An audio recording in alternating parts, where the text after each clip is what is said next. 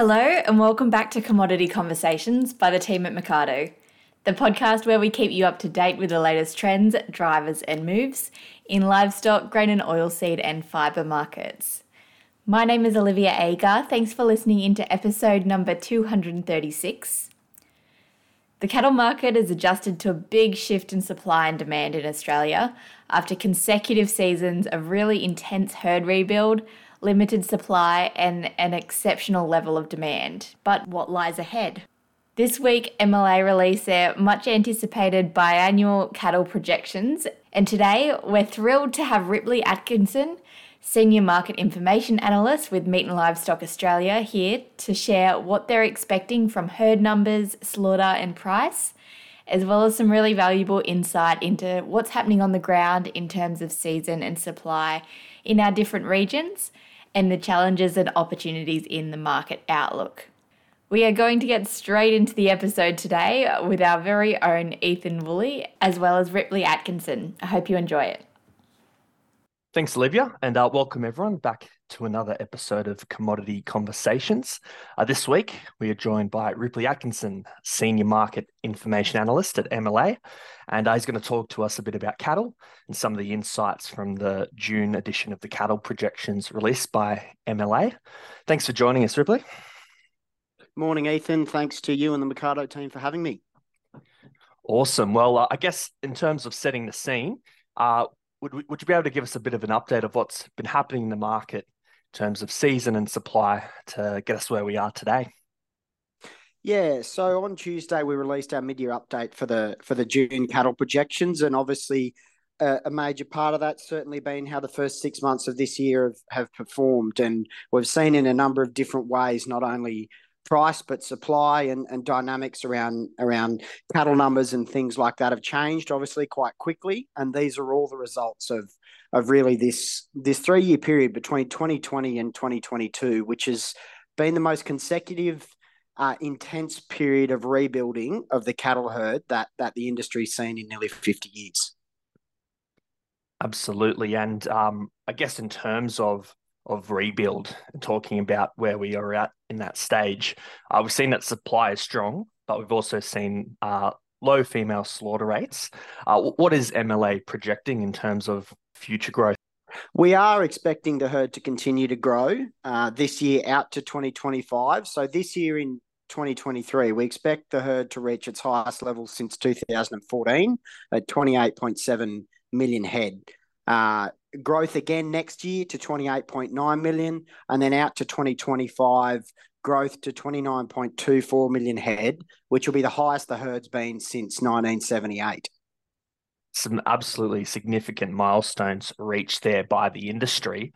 And in terms of what we're seeing outside of the herd numbers in terms of season, what are some of the factors that are factoring into these projections? For example, there's a lot of discussion and sentiment in the industry about seasonal conditions with El Nino predictions grabbing headlines, but at the same time, a number of regions running livestock getting good rainfall. What are some of those seasonal condition factors that I guess are being built into the updated projections? You point out some really key factors there, Ethan, namely the fact that conditions in the southeastern part of the eastern seaboard and certainly across into WA is still having a cracking start or first half of the year. So conditions, even though there's all this chatter about dry conditions coming and, you know, these dynamics of drier conditions appearing and looking more likely in the model, doesn't necessarily mean that we're in any sense of the word as a nation in drought at the minute. But when we look forward to how we've gotten to these figures that I just mentioned about the herd growth, we have built dry conditions into our model. So the model within the next 18 months recognises that we will be going, or we will be in dry seasonal conditions. Despite that, the model's still forecasting these strong improvements out to basically a maturation level where the growth has really sort of stabilised and slowed in the herd size. Beyond 2025, though, the model does forecast the herd to fall. So the seasonal aspect obviously has been the past 3 years. And what that's then underpinned by in supply terms now is this retention of females. It's really been the strongest. So 2022 FSR, which measures the number of female cattle processed as a percentage of the total, its yearly average figure was the fifth lowest on record, and it was the lowest FSR since 1996, or in 28 years. So the retention of females is going to drive this longer term improvement in supply of both slaughter and finish weight cattle, and then also in supplies of young cattle into the market as well. Are there certain differences or key traits between different regions, north, south, and west, that you can explain, or is that typically the general trend overall? What we do know is sort of 2020, 2021 for Queensland and Northern Australia didn't receive the rainfall like the southern herd did. And that's obviously sort of held its rebuild back a bit. But now that 2022, the full year for Queensland was generally quite good in terms of seasonality and rainfall totals. And we know the 22-23 wet season just gone was the best wet Northern Australia's had, some may say, in a decade, or certainly since 2010-11. So that contribution of Northern Australia now moving forwards, because it's where the core of the breeding herd is, can rebuild and grow numbers quite quickly.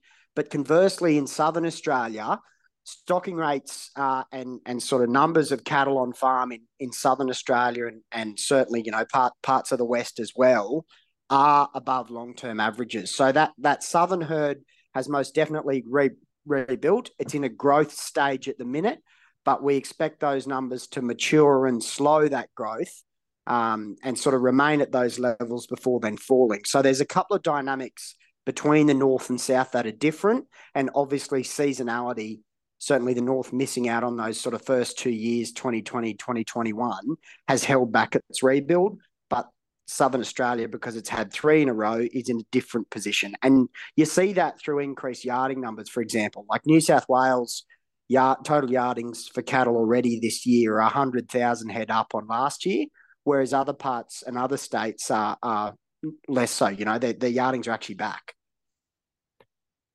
Definitely. And the yardings piece is very interesting because with that increased yarding, there's also going to be that impact on price. What are some of the impacts that you're seeing on price in terms of the supply that's eventuated from these conditions?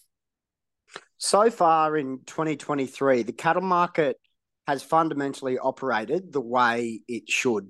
The last 3 years, 2020 to 22, are the exception. Demand was so intense for stocks. Seasons drove demand, certainly at that producer level, and the shortened supply drove improvements in price.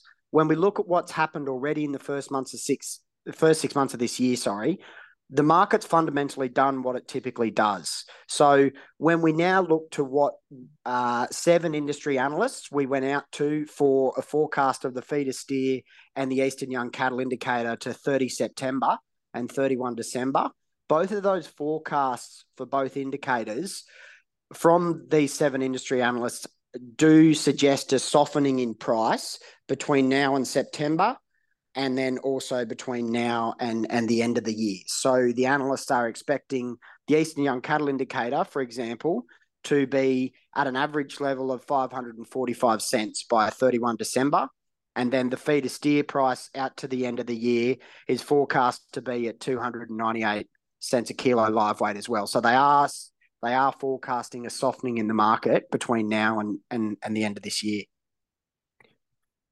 And in terms of the processors and their role to play in this, what are some of the factors on the processing and demands piece that are sort of contributing to the softening market, if there are any?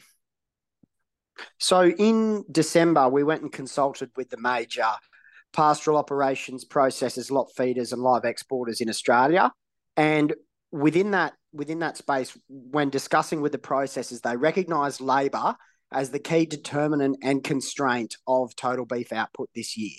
And as a result of that, in our January forecast, we provided 2 projected numbers for 2023 slaughter. The first one was 6.6 million, which is what the model suggested would be the figure. And then through consultation with those processors, 6 million head was the number that they provided based on their ability to deal, or their expected ability to deal with labour. We've now seen 6 months of the year progress. We've seen weekly slaughter rates in June reach their highest levels in over 3 years, and total slaughter rates already this year are ahead of 2022 numbers by about 480,000 head. So what that's meant, Ethan, is when we've inputted this data into the model, that has revised, the model's recognised that, and it's revised our slaughter figures for 2023 higher to 6.95 million head. And that's an uptick of 5%, or 325,000 head on our January forecast of 6.6 million. So we recognise that the continuation of this year and how much beef we end up producing will be still determined by processors' ability to deal with labour and the implications that has on their supply chain. But already we've seen they've found ways to cope with higher numbers of finished stock. And that's reflected in this improvement uptick forecast we've seen, or we've delivered to just under 7 million head for this year. And the same occurs in 2024, when average slaughter rates will get to 7.6 million. That'll be about firm on the 10-year average. And then 2025, 8.35 million is a lot more reflective of the herd size at that rate, which will be the highest it's been since 1978. So it's good to hear that with the significant supply happening, that there is that increase in the slaughter rate. So the processors are coming to the party to facilitate that movement. And that'll be really important, because what we've seen is that one of the bright spots is strong demand for beef globally, such as products like 90CL and other export products. What are some of the other demand size factors that MLA think about when they're looking at the outlook? When we look at the global dynamic and the sort of global picture at the minute, everyone recognises there are inflationary pressures on the household budget and the consumer to deal with, obviously, this cost of living situation that isn't isolated to just our domestic shores, but because we're a major player in the global beef export space, that it is also then impacting our markets across the globe. But when you look at how our beef exports have gone this year, obviously in line with improved production and slaughter rates, our beef export numbers are performing quite well. And when you look then on the demand side, we certainly know there's a couple of things that are supporting us in terms of our ability and the numbers of or volume of product we're delivering to over 100 different countries in our beef export space, namely the exchange rate. Currently today, yesterday, the dollar was trading at 68 US cents. That is making our product more competitive on the global market. Despite these inflationary and global macroeconomic pressures, the dollar is supporting our Australian exporters with some movement room because it's operating or trading at a lower rate.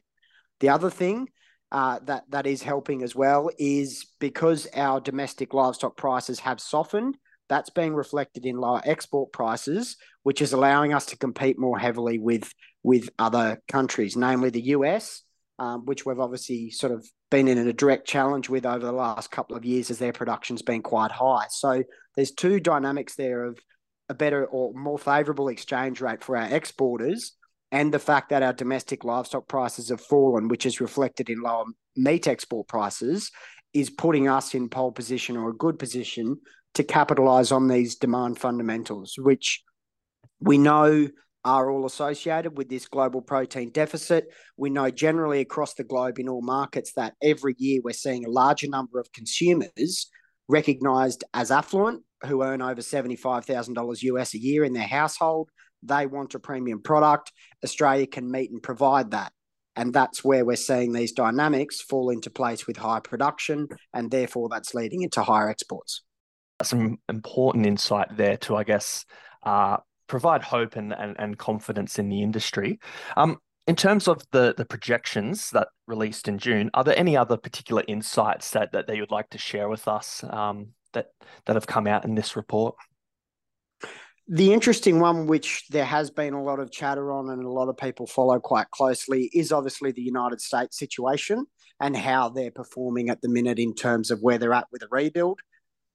The US is still, despite slaughter numbers, year-to-date slaughter volumes declining compared to this time, the first 6 months of 2022, they're still historically very elevated. And the US is still killing a significantly larger number of females than what they have against, say, 5-year averages, which is going to eat into the core of their breeding herd. So in 2023, the USDA forecast that their national cow herd would reach its lowest level since 1964. And what that's going to mean is when the US does completely turn into a full rebuild, it's not there yet, but when it does, it's going to accentuate the length of time it will take for the United States to rebuild those numbers. What that means then, like we've seen in the last 3 years for Australia, is production falls as more producers retain stock to capitalise on seasons to rebuild their herd. When that happens in the United States, because we're a global export player directly competing with them, that will lower their beef production.